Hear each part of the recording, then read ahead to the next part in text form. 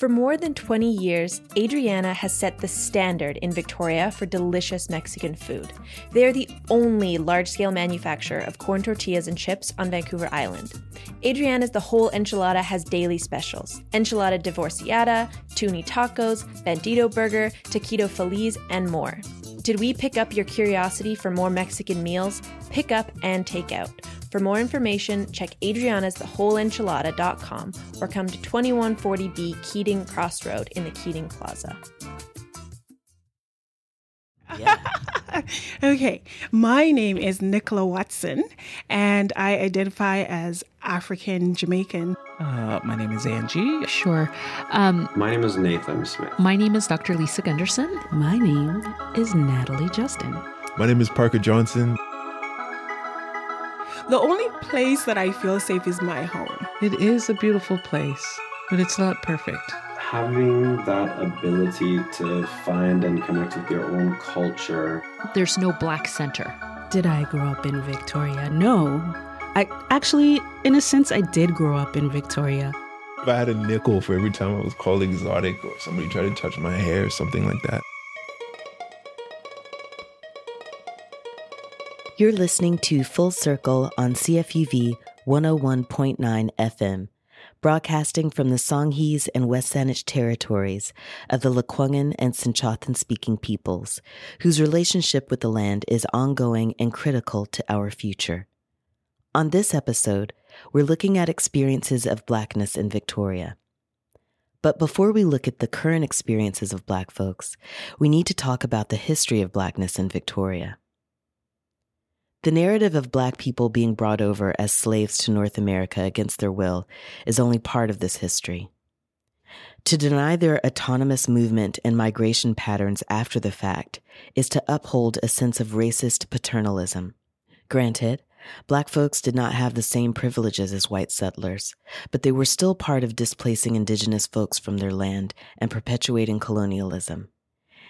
In 1858, Sir James Douglas, the governor of BC at the time, invited a Black community living in San Francisco to come join a colony living on Vancouver Island.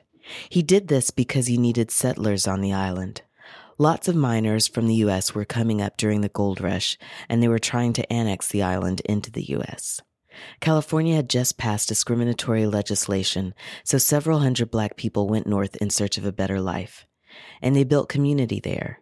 Some went to join the gold rush, and many others settled in Saanich and Salt Spring Island. But people still had to face segregation in theaters, churches, and other public spaces. They were treated poorly by white settlers, and there were violent clashes between the Indigenous and Black populations. Once the Civil War ended in 1865, many of the Black people who had settled on Vancouver Island returned home in the hopes that the U.S. would be more accepting. At the same time, Sir James Douglas retired as the governor of BC, which made people uncertain about how they would be treated under different leadership. So just as a Black population moved here en masse, so too did they leave. I was raised in the Cherokee and Catawba territories, also known as North and South Carolina, and came here as an uninvited guest in 2002. I use the term uninvited guest for a number of reasons, but the one I consider daily is the parallel between my migration here alongside the migration of ancestors hundreds of years ago. For me and other people of color, there is often a tension that exists because, speaking personally, even though I've been impacted by colonization and I'm dedicated to doing work which is decolonizing and serve as an ally to Indigenous resurgence, my being here is a continuation of colonization and theft of Indigenous lands. As a 6th or 7th generation American of African ancestry, I have often felt overwhelmed by the dominance of white culture in Victoria. Now that I'm a mother, I take trips back to the southern U.S. as often as I can, not only so my child can connect with her family, but also so that she can experience Black cultures that are inextricably intertwined with the land and people. I often ask myself, as well as other people of the African diaspora living in Victoria, why don't we have that sense of belonging and connection here? This episode seeks to explore these senses of unsettling by looking at contemporary and historical experiences of Blackness. We spoke with a variety of people of the African diaspora who have moved here to shine light on the link between their current experiences with history.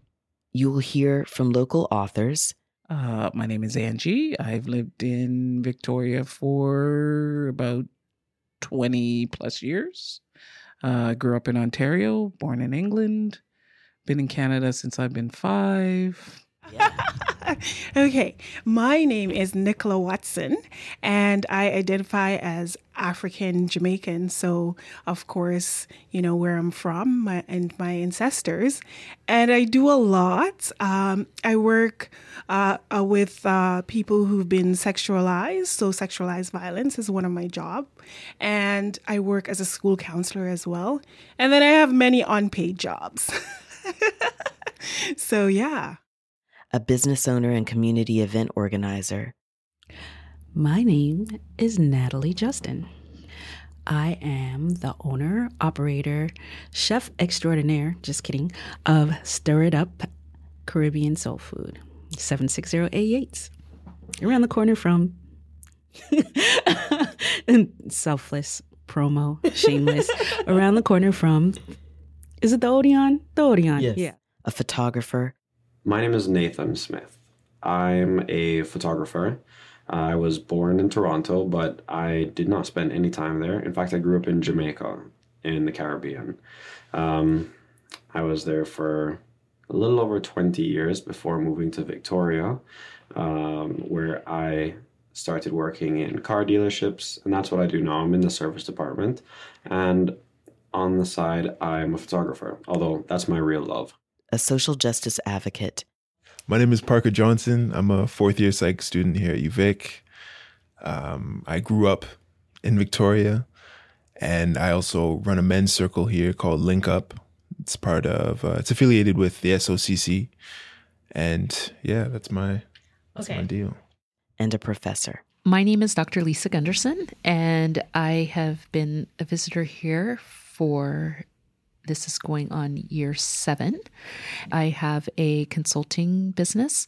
It's called One Love Consulting, and we focus on issues of equity, especially with regard to racialized and minoritized persons. I work at the tribal school in Brentwood Bay, where I do clinical supervision and clinical counseling. So I supervise child and youth care interns, as well as students who are master's students in psychology.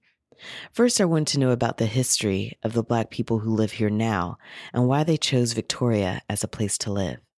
You know, it's funny that, I don't know, people call you when you need to speak, I guess. Right. I've been thinking about this topic a lot, you know, to do with the book and to deal with, you know, because I came here. I chose to come here. You know, but it's also, it could be what I'm used to. You're going to what is familiar. I grew up in small town Ontario, and here I am again in Victoria in a similar situation.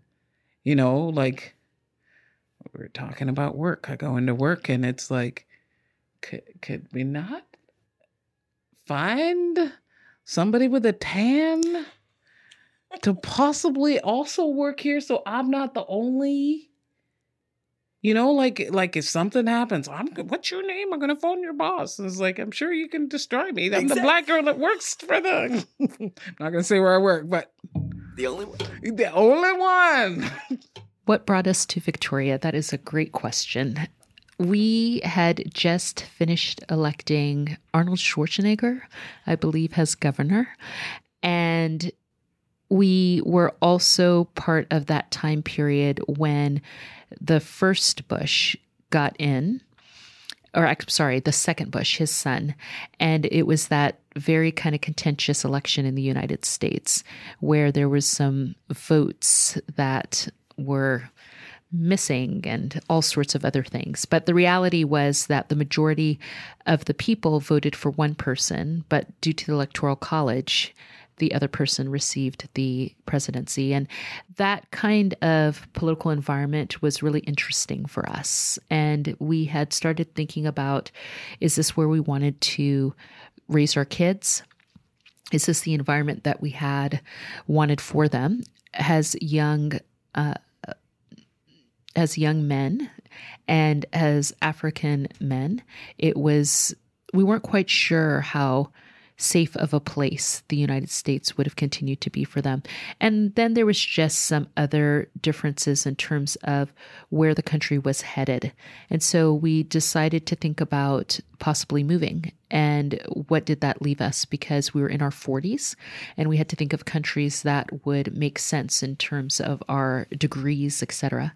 His family background, I'm Jamaican, and so that was one possibility. But Victoria was this kind of lovely combination of a variety of factors. So we decided to go for that. And we ended up moving here without work. And there's more to a lot of those stories. But that's how we ended up in Victoria. Yeah. Did I grow up in Victoria? No. I actually, in a sense, I did grow up in Victoria.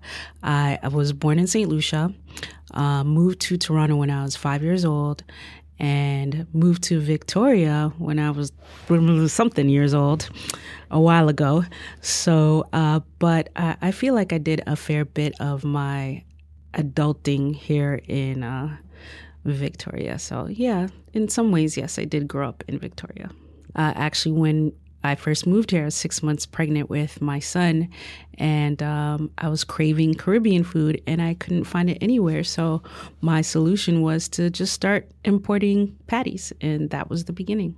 Yes, it wasn't just about craving certain foods. It was also about craving some comfort, which came with the food, but also I needed some of the culture along with it. And the food reminded me of the culture. And for me, food and culture go hand in hand. The real reason that I moved to Victoria, it's a little bit embarrassing, but it's not the worst. So as I mentioned, I was living in Jamaica before this. And my sister was at UVic here, and I visited her 1 year, and it was January. It was the beginning of January. I was here for her birthday, and we decided to go out to a nightclub. So I did not want to bother paying for the coat check, and so rather than taking my coat into the party or into the club, I opted to instead leave it at home, and in January left my sister's friend's apartment without a coat, stood up outside in the line for 20 minutes. I had to cab back to the apartment to get my Jamaican passport because they wouldn't take my driver's license. It was a bit ridiculous. Actually, no, they wouldn't take my Jamaican passport, so I had to get my Canadian passport. Yeah, it was absurd. So I went back. That was a little bit frustrating, but stood up in the line again for another 15 minutes. And it was also raining a bit, but I didn't freeze to death. And I had just come from Toronto maybe a week before that, and it was minus 23 when I was visiting my brother there. So I thought, Victoria's not that bad. And I kind of wanted a change from Jamaica. It's certainly a wonderful country with a lot of wonderful people, but the social circles there are really small, and I just needed a change. So I thought, all right, guess I'm going to pack up my things and move to Victoria. So I put as much stuff as I could in 2 suitcases, took my 2 dogs, and moved here about 4 months after that visit to my sister. I was adopted from Savannah, Georgia. So even though I grew up here, I feel it in my DNA. Like I know I'm from the South. And it's interesting when you connect it to the history of Victoria. And so my adoption and me being here, it feels very strange in that way. And obviously my experience is being surrounded by white people all the time. And for the first few years of my life, I didn't really consider color because my family's white. We're just people. And it wasn't until I hit elementary where I was like, whoa, I'm getting poked and prodded literally by white students, like, what are you, kind of thing. And feeling like an alien for real. And that has been my experience growing up here. And I still get the pokes and the prods, but it's visual. It's just, the way I'm on display. It's like being in a zoo. And it's very interesting. Though many of the African Americans flourished in Canada, many also left as soon as the conditions in the U.S. changed. For some, it was to be reunited with loved ones, and for some, it was due to the conditions they faced in Canada being equally problematic. Thinking about those histories led us to wonder about the current experiences of Black folks, and to consider how a sense of belonging in a place is compromised by the forces of white supremacy. The only place that I feel safe is my home in Victoria. Everywhere else, I mean, I've been called the double G word a few times, you know, walking around, minding my own business. And people just say, you know, go back where you came from, or and a whole bunch of derogatory racist things. You know, I've been confronted in the workplace by white supremacy violence.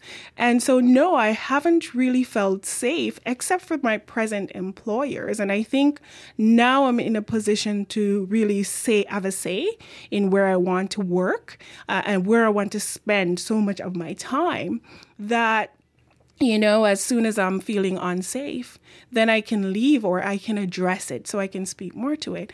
But having been in Victoria for almost 19 years, I have to say that it's when I'm with you or my sister friends or the girls that I can be my authentic self, right? I can laugh. We could tell stories. We can encourage each other. But I have to say, I am, despite the fact that I'm married to a Caucasian man, I'm very uncomfortable around white people. My presence, without doing anything, white people tend to shift in their spaces or be uncomfortable with me. And I don't have to say a word. And I know they're uncomfortable because the environment changes, the tone of the environment changes. So I don't feel safe anywhere.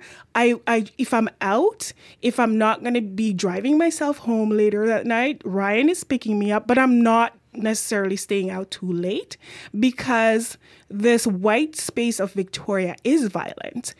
In the 20 years I've been here, there was one night. We both know I'm a lesbian. Yes. And I went to the gay bar. Not that I go anymore, because anyway, that's a different story. But and there were 5 Black women in there in the same night. And that was at least 10, 12 years ago. Usually it's me. Yes. And if there's another lady, there's a woman that comes over from Vancouver, and I go say hi. That's right. Oh, I remember when I first moved here, running across the street to meet other Black people. Yes. That happened to me when I first... phone number. Strangers on the street, I gave my phone number. I heard Here that. You go. Hi. How did you get here? Yeah. Why are you here? Yeah. Why are you running away from me? Yes. Yes. That resonates. I went home recently to South Carolina. I grew up between North and South Carolina. And being there again, you know, and I was checking in with friends back here, and they said, well, how are you doing? How are you doing? And I said, I don't know how to explain it, but I feel so much stronger here. I'm very appreciative of the life that I have in Victoria, but I feel so much stronger, and it is so necessary for me to leave this place and go where I can be one of many. Yes, and recharge. And recharge and feel validated on a way that I don't even know how to articulate. I can't articulate what is missing, and yet you feel that missing. Yes. Not that I don't have appreciation, I don't have gratitude. No, this is a beautiful place. Yes. It is a beautiful place. Yes. But it's not perfect. No. Yeah. I've been feeling that. I've been feeling that. And then it's like, you know, and I sit and I think, okay, well, where will I go?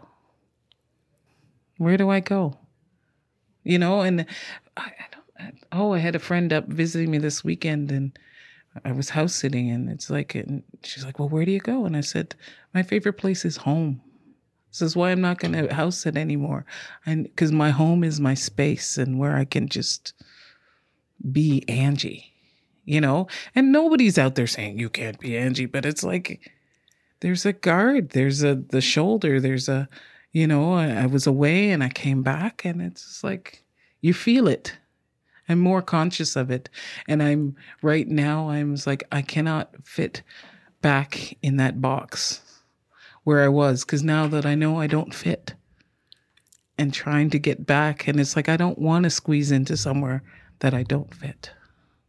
So I think when it comes to safety, that is steeped fundamentally in politics. It's steeped in the way that we prioritize. It's steeped in the way that we financially where we put our resources, our human resources, our financial resources. That speaks directly to all of those things. And also what we allow people to continue to do and get away with, right? So probably a long-winded answer, but yeah, the safety was an issue, but I'd also like to think that more than that, we felt Canada's values would be more aligned with ours in terms of not having to fight. There's a great amount of the average person in the United States, I believe, thinks very much like us in certain things. They want healthcare. They want these things. But the way the system is designed there, it's designed in a way for a smaller minority of people to be able to have an immense amount of power and control. And that's incredibly problematic, right? That's incredibly problematic. The interesting thing about Victoria is that for me, there's no black center. Like if I go into the US, for example, and go to a Dr. Martin Luther King Jr. Boulevard, because that's what they always do, I'm going to find people who know my hair, do my food, this, that, and the other. Victoria is fascinating because unlike, say, Toronto, where I have a cousin in Ontario, there are black centers. Right? There are places you can go. And here in Victoria, we're all kind of spread out. And so what makes it challenging is because of that, finding each other requires intentionality and you being very conscious and getting yourself out there. And when you add going to work every day and raising your kids, you can quickly, I think, get into a space where you feel kind of isolated. And so one of the first things that I was very aware of, because we had come back and forth kind of visiting for a while, when we decided to move, a couple of things that I was very aware of is that I need to create for myself a sister space. I have to have a sister space. And so I did that incredibly quickly. And there's really, in my opinion, so many of us where that can happen. On the kind of flip side of that, one of the things here that I have to make a conscious intention of doing is creating, I think, kind of how you refer to it, a different sense of being Black, like owning it, like in a certain way. Like there are so many amazing things about our culture and our customs and our foods and just ways of being. And I don't want that to be lost here with them, which it can be. For two reasons. One, because again, we don't have necessarily that center. So when we gather, and we again intentionally do that quite often, it is something that it doesn't just kind of like arise the way it would in the States. And if you haven't been there, it's kind of hard to understand that, but you've been there, so you know.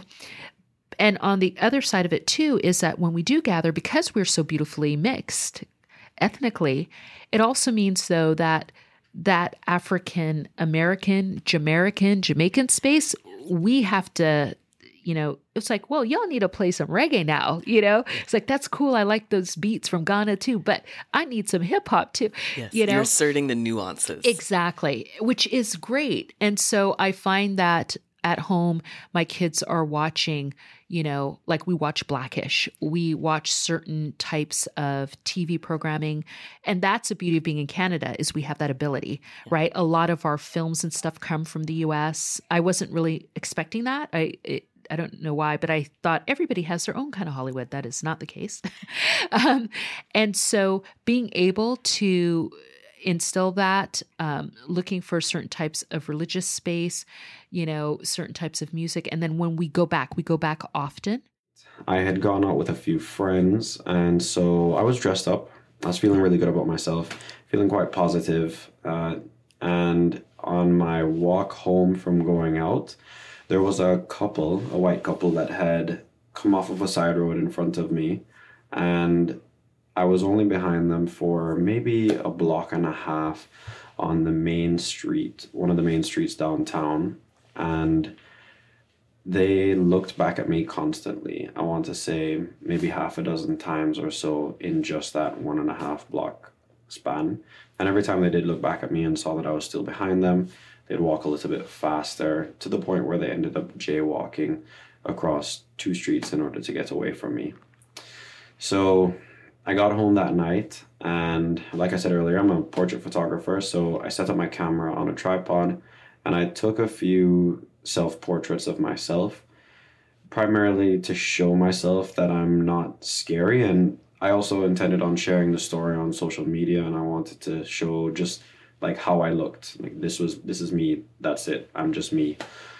It's not a large enough community that we can like have our own events and our own like community center or anything like that. So it's like there's nowhere to network with those people.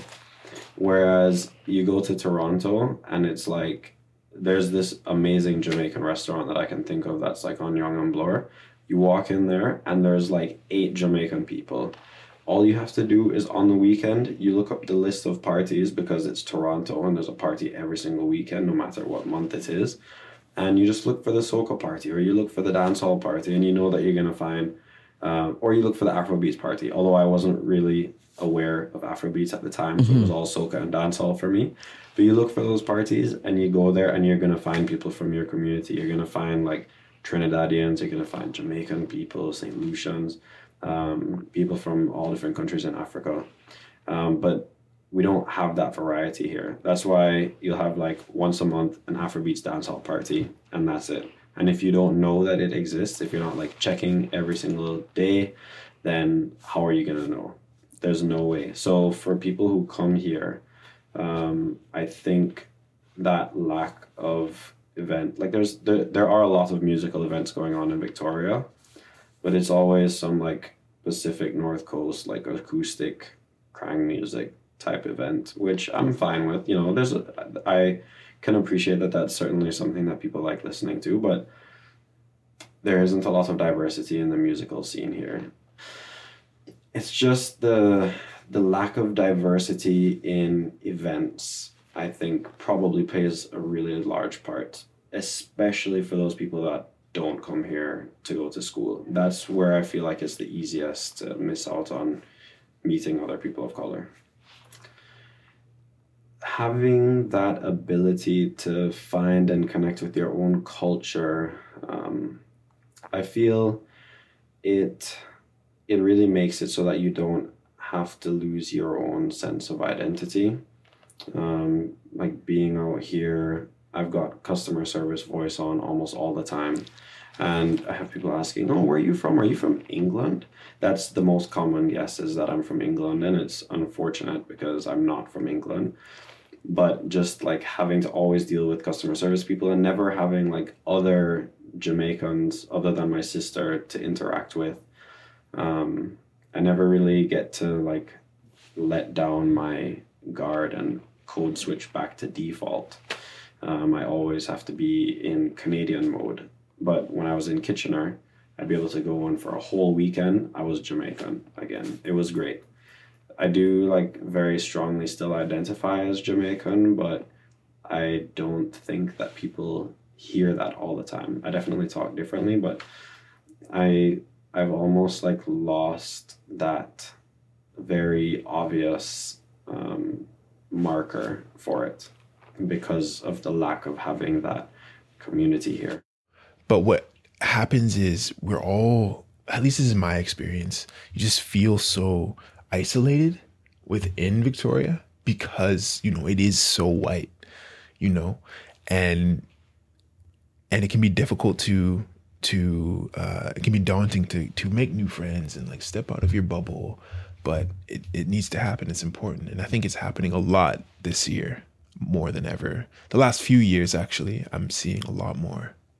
And it wasn't until middle school and high school that I met other Black kids. Like I was usually the only Black kid in school.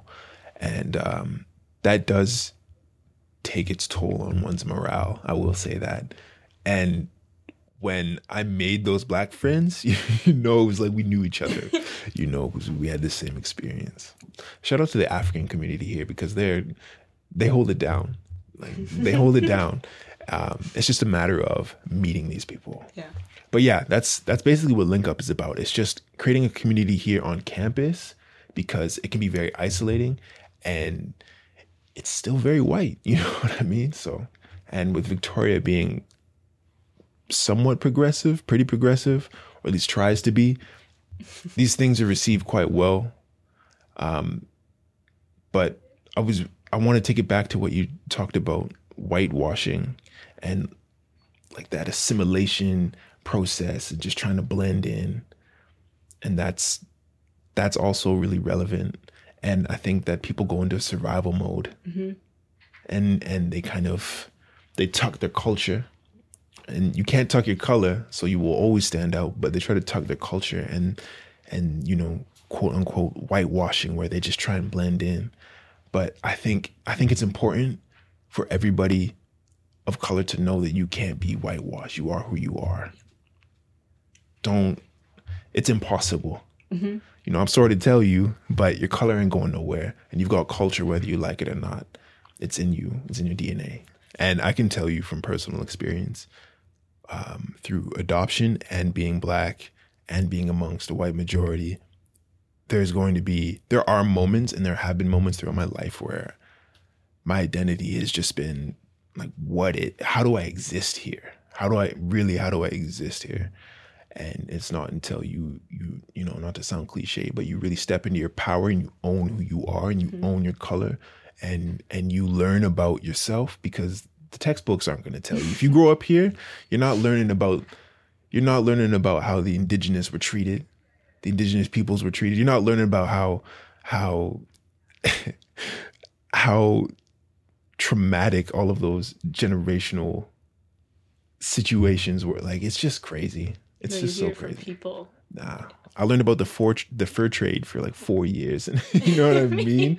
Yes. You're not learning about the real. Like, wait, what about the other stuff Yeah, that what happened? about? Yeah, come on. We're not going to talk about residential schools at all. We're not going to what is this?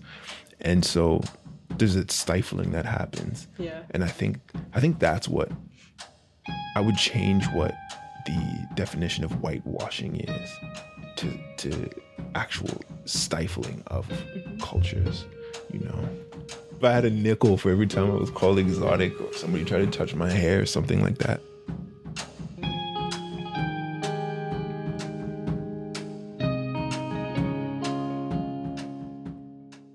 For more than 20 years, Adriana has set the standard in Victoria for delicious Mexican food. They are the only large-scale manufacturer of corn tortillas and chips on Vancouver Island. Adriana's The Whole Enchilada has daily specials: enchilada de forciada, tuni tacos, bandito burger, taquito feliz, and more. Did we pick up your curiosity for more Mexican meals? Pick up and take out. For more information, check adrianasthewholeenchilada.com or come to 2140B Keating Crossroad in the Keating Plaza. It is important to understand that we are not just passively accepting the conditions that we are met with, but rather we are contributing in multidimensional ways to create the changes we would like to see. So I'm a part of a collective, Girls with Afro-Textured Hair, and it's for girls from grades 4 and up.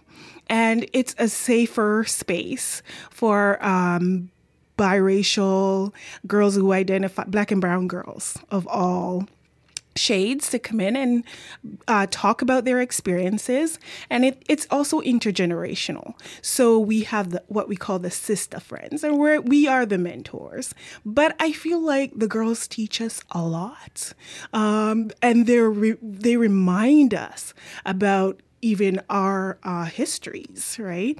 So it's really an unapologetic space for the girls to be empowered about not only their hair, but their skin, but most importantly, their brains. That's the focus. So a long time ago, I was part owner of a salon called Afro Diva Hair Salon here in Victoria. Yeah. And I had clients from many age range, backgrounds, ethnicities, and so forth. And of course, the common phrase many people, girls and adults, would talk about is this thing around their hair, or contexts, the intersectional aspects, right? About the ideas. So schoolgirls would talk about teachers, white teachers, touching their hair without permission. So, I mean, consent. The issue of consent is very important.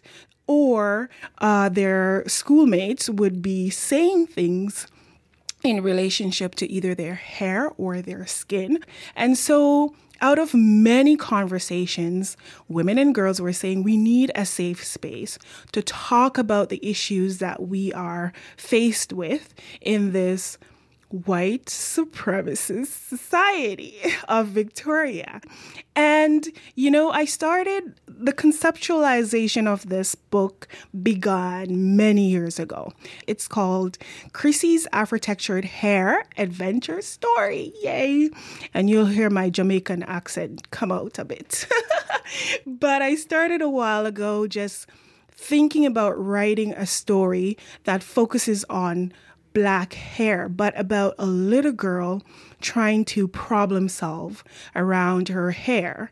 And so that's why it's called Chrissy's Afro-Textured Hair Adventure Story.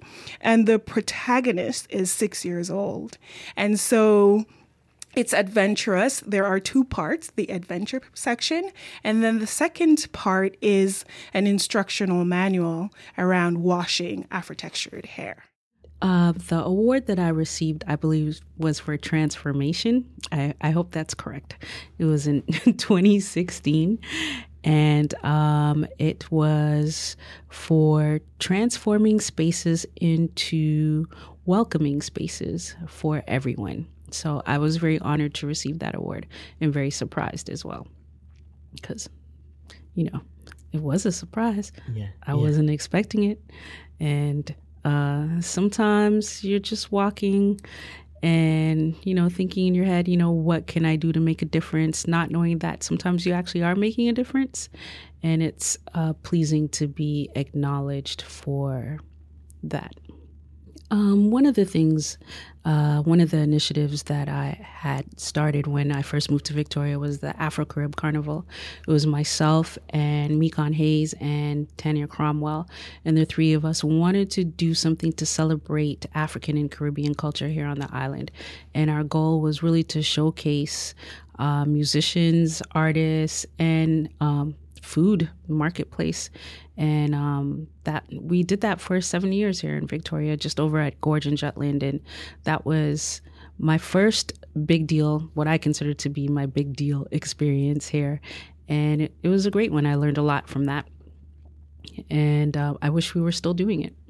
And may I also ask about some of the evenings that the events that you plan currently? Why, yes, you may ask about some of those evenings. You make it sound all mysterious, some of those evenings. Tell us. Describe exactly what they are. Well, it's a night of... No, it's not. It's Strictly Roots and Clean Heart Youth. Myself, and I'm Strictly Roots. I'm the Strictly Roots portion, and my cousin Judah is the Clean Heart Youth portion. And we put on events mainly at Copper Owl, but at some other venues around the city, showcasing again African and Caribbean music, dancehall, soca, hip hop, R&B. Sometimes we put on some live concerts as well, but these nights are usually DJs. So the project that I'm working on, it's called Profiling Black Excellence. What it is a collection of stories of racism and racial profiling that people of color in Victoria and Vancouver have faced at the hands of those around them. So the people that I've spoken with so far, there are people who are from Victoria, there are people who were raised in Vancouver, There are people who have moved here from other countries. There's one person from Nigeria. I've got non-binary people of color I've spoken to for this project, and a fairly wide age range as well, from I want to say early 20s to probably mid 50s. There's a fairly wide spectrum of people. There's also not just Black people. Even though the project is called Profiling Black Excellence, it certainly has a focus on Black people, but I try to be inclusive. So I've got people of East Asian descent, I have Indigenous folk. So yeah, it's a pretty broad spectrum of people. I'm trying to be as inclusive as possible for the purpose of making sure that as many stories are heard as possible, as well as just demonstrating how widespread these issues are and how many people they affect.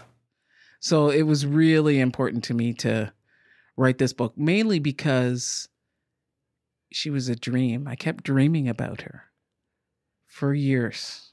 It's called Introducing Sophia Firecracker, and it's about a 9-year-old girl who thinks she's a superhero. I mean, all little girls should think they're superheroes. And at the time I was doing research into Canadian Black history, I lived in Ottawa, and I was going to the National Library, and I was just absorbing all this stuff. And it was also, those were my angry years. Well, just because I grew up in Ontario, and just to find out this history was there, Yes. including my high school, and nobody said boo. Nobody said, go look over here. Nobody said anything. I didn't even know it was there. Yes. So I'm doing this research and I'm dreaming about this little girl. So I think the mind has a way of, if there's something heavy, it'll give you something light. Yes. In a way, it only gives you what you can deal with, right? So there was this joy to balance the anger. And I didn't know her name, but just this little girl. Every night I would dream about her and her antics. And then I read about Sophia Pooley. Sophia Pooley was an ex-Black slave who grew up where I grew up. And I just, she just, and it's just like, this is her name. Yes. So Sophia is a very powerful name. And the firecracker came into the dream, like, because that's her name. That's just her name. Beautiful. So that's where the story came from. I'd been writing it for years after that. Every morning I just write down what she did and what she said. And most of my writing comes that way, just by listening. Yes. Not necessarily a dream. It would be a awake dream, but, just listening. So that's where she came from. Okay, what organizations are here? And that's how I happened upon AHAVI, the African Heritage Association of Vancouver Island. And one of the beautiful things about that organization, for example, was there's like 50 different countries in that organization. I don't think before I got here, I could tell you 50 countries where Black people are from. That's one of the real interesting differences of being in Victoria, even though we're West Coast, is that all the people in my Black space, and I'm using Black very purposefully, they have different languages and different religions and different traditions. So we were going to a Ghanaian celebration. We went to camp, Ethiopian camp. And then, you've got Harambe, where people who are raising kids with African descent. And there's all these different ways of being Black that, unlike in the US, where I feel it's more designed towards we have to be a certain way, not by our standard, but and talk a certain way, eat a certain way, do this, do that. That kind of blows this out here. And the beauty of that for my kids, who I anticipate will go back to the United States, is when they go back with a much stronger mentality of the heterogeneity within our community. And I think that is such a beautiful gifting for them. First off, women of color carrying the weight, unimaginable weight of generations on their shoulders. Like I can't fathom the Black female experience. I can't fathom it. And for Link Up, my thinking was, well, first off, as men, we don't really speak about our vulnerabilities. And two, there's so much pain as men of color that that just needs to be talked about. Yes. And it's through these sharing of these little experiences and these, traumatic events. And in that, I think we can also relate better to women of color. We've ran one so far because the schedule is just so crazy. You know how it is academically. But it's a space for men of color to get together, self-identifying men of color to get together and speak their truth, share stories, share experiences, and get to know each other. And like I said, we run it through the SOSDC, Students of Color Collective, and it'll be an ongoing thing. And I'm also working on getting a panel discussion, an ongoing panel discussion out off campus, possibly at a co-working space like Quench, working with the Culture Project in Victoria, and just continuing to create community. It really does lift people up. The foundation of your character can be held up by other people. And one of the most, it feels, like I mentioned earlier, it does feel very isolating when you don't have that. And you can go days without seeing another Black person. And I can tell you, it impacts my mood greatly. When I'm not connecting with someone who looks like me. Yeah. You need that. You just need it. But also, we must understand, and I'm speaking to your white audience now, that when they go to Jamaica or visit countries or spaces of color, we usually go out of our way to make them feel at home. So when you come to either my church or my country, I'm not looking for white people to make you feel comfortable. We're doing that work. So when we come into your space, that's your job to do. And so you're going to have to go out and get the training. But I'm in that space of my life where I just look at white people when they're uncomfortable and go, that's your problem. And I'm not going to try to make you feel comfortable. Yes. Right? I'm just going to go on and look after myself. Right. So in Toronto, we talk about Afrocentric school. I mean, I think there are some good teachers out there of different racial backgrounds. But what I've come to discover through my work is that Black kids are safer with Black teachers.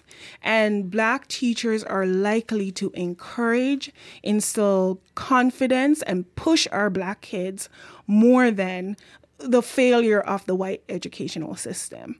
And that is not to say there aren't great white teachers out there. That's not what I'm trying to say.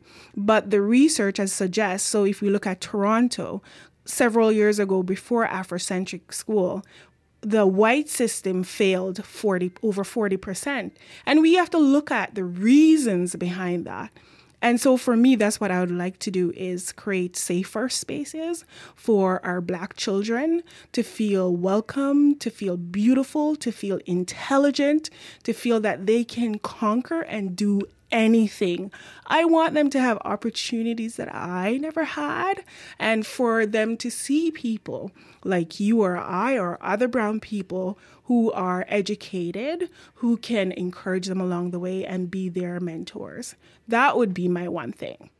And that's why, even though it takes time, I am on specific committees. I volunteer to be on a variety of different committees so our voices can be heard. And so I want to say, I encourage any of you who are of African descent, your voice is important. It is necessary.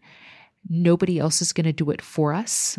We know this from our history, that we have to advocate for ourselves. And we do not want to get lost amongst the other groups, because while we have similarities in terms of oppression and discrimination and other things we face, we have some distinct differences. And if you look nationally at what's happening to African Canadians, we are disproportionately represented in prisons, for example. There's a systemic issue with regard to that. Same thing with being in care. There is so many parallels to what's happening to our Indigenous brothers and sisters. And, kind of pitting us against each other is not okay. That is not allowed. And also ignoring us is not okay either. So I guess I just want to make sure that people understand that you have a voice and it matters. And having our cultures represented, because we're so diverse, it's important for you to come out. And, if you see somebody walking on the street, say, hey, and to have that conversation and begin to make those networks happen. It's been happening for a while. We need that to continue, because I want this to be a place that our kids are heard and respected and valued. And while we're in a good place to begin that, it's not where it should be. And that's really, really important that happens. We have a lot of passive aggressiveness that happens in this city, and that's not okay. And there are a lot of things that are happening in community, both here in Vancouver, and we know about them, and the larger society doesn't necessarily know that. So part of what we are hoping to do is getting more of that information and doing that through our organizations in a systemic way. What ideally I would love to see here is there be a Black center. So when somebody of African descent comes or is raised here, they know to go, like how you go to a Chinese cultural building, you would go to this space. And inside that space, we'd have a variety of different information, ways for people to get information to us, ways to also get our beautiful experiences out more to the community, and a way to be heard. Because the reality is if we don't somehow do that in a systemic way, if we don't get involved politically, get on committees and so forth, people will think we don't exist. A variety of, we're not all the same. Choice, I want something to eat. I want to dance. I want some reggae. I want some reggae without. I love Bob, but there's life outside of Bob. I want to dance. Yes. And there are things that go on in the city, but if you miss it, you missed it. It's like you're fluttering in the wind. You don't have that connection. So, okay. Do you watch Blackish? Oh, yes. Okay, so remember that episode where he brought his son to school and they were walking past the other Black kid and he nodded. The father nodded, right, and the other guy nodded, but his kid didn't nod. That's sometimes what it's like. There isn't the knowledge of the universal nod. There isn't the knowledge of, hey, let me acknowledge you because I might have to find you later if something pops off. Exactly. And I want to make sure you and I are both running in the right direction or the same direction, And maybe other people might not understand that. And no, we don't all know each other, but we all feel each other, or we should. And it's important for me, I feel, for my kids to feel connected to the place where they're growing up. It's important to feel connected and to feel like you have roots. And this is a place that you actually want to come back to. But if there's no connection, if there's no tie, then you're going to be fluttering. So one message that I have tried to get across is there are two things that I want to happen as a result of this project. One, for people of color, I would love to be able to help build sort of a community of people of color outside of the university. Like, I want people of color to be able to link up with each other and like meet one another, and that we can have each other's backs, because you're going to experience racism in Victoria. It's inevitable. And so I want to be able to build that community, and as well for those people to know that those experiences of racism are real. You're not imagining it. When you tell somebody and they say, "Are you sure that it was really racism? Are you sure?" You're sure it was. And I want them to know that. And for white people, I would love for them to just like maybe think about their interactions, and not necessarily just with people of color. This is one thing that I've been realizing, but with other white people, because a lot of the times somebody who is just like blatantly racist, or they commit a lot of microaggressions against people of color, they're not going to necessarily be receptive to a person of color telling them. They might assume that you're just like an angry or emotional person of color. They're going to be much more receptive to another white person telling them. And so if you hear somebody saying one of those things, and maybe you've looked at the project and been like, oh, that's actually something that one of the people in this project said happened to them, call them out on it. Don't just let it slide, because that's how it continues, and that's how it gets worse, and that's how their children start saying those things too. I'm like 100% in support of educating yourself, but there's some recommended reading. If you go to the website, it's www.profilingblackexcellence.com. Click on the resources tab. There is recommended reading there. I highly recommend that you read all of them, even just to broaden your horizons, because they are fantastic books. There are Instagram accounts that you can follow that kind of highlight some of the issues, as well as how you can combat them. And just through that, stamp it out whenever you see it, call it out, and just, let's make it better for everybody. It's been present day. How are you living? How are you feeling? What are you experiencing? And I think it would be really, really cool to get some different perspectives in there, and an understanding of the land that we're living on historically, and then where we sit, or what am I trying to say? Yeah, just how we're situated in that. Because I can tell you it's really confusing after the first link up. I'm thinking to myself, man, I just held this circle for men of color to get together and talk about their experiences on stolen land, on land that, you know what I mean? Yes. There's so many layers here. Yes. And that's confusing. Mm-hmm. And if there's a way to incorporate that knowledge into our Black experience, because as I've been told before, Black people are indigenous in their own right. Like we exist here, and we've existed here for many, many years. And there's so much displacement between cultures that I think it would be quite unifying and incredible to just incorporate more of that into the Link Up experience, Yeah. When you know your history, you start to understand yourself.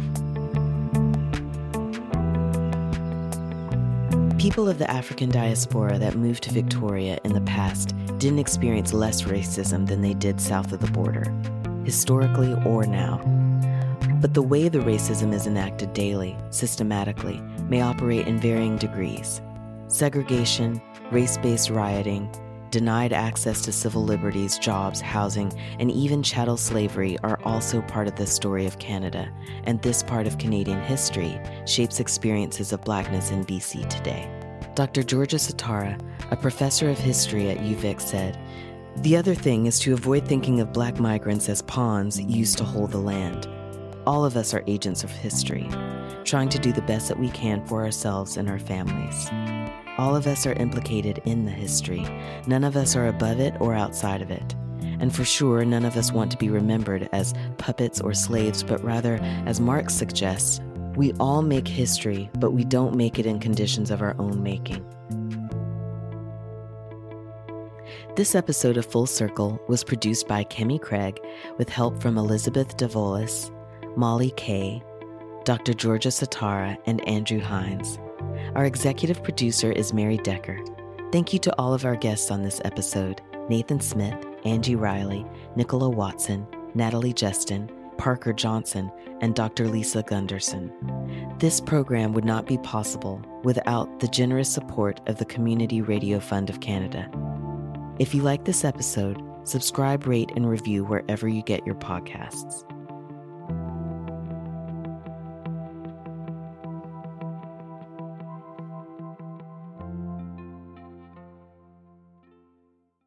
For more than 20 years, Adriana has set the standard in Victoria for delicious Mexican food. They are the only large-scale manufacturer of corn tortillas and chips on Vancouver Island. Adriana's The Whole Enchilada has daily specials: enchilada divorciada, tuni tacos, bandito burger, taquito feliz, and more. Did we pick up your curiosity for more Mexican meals? Pick up and take out. For more information, check out Adriana's TheWholeEnchilada.com or come to 2140B Keating Cross Road in the Keating Plaza.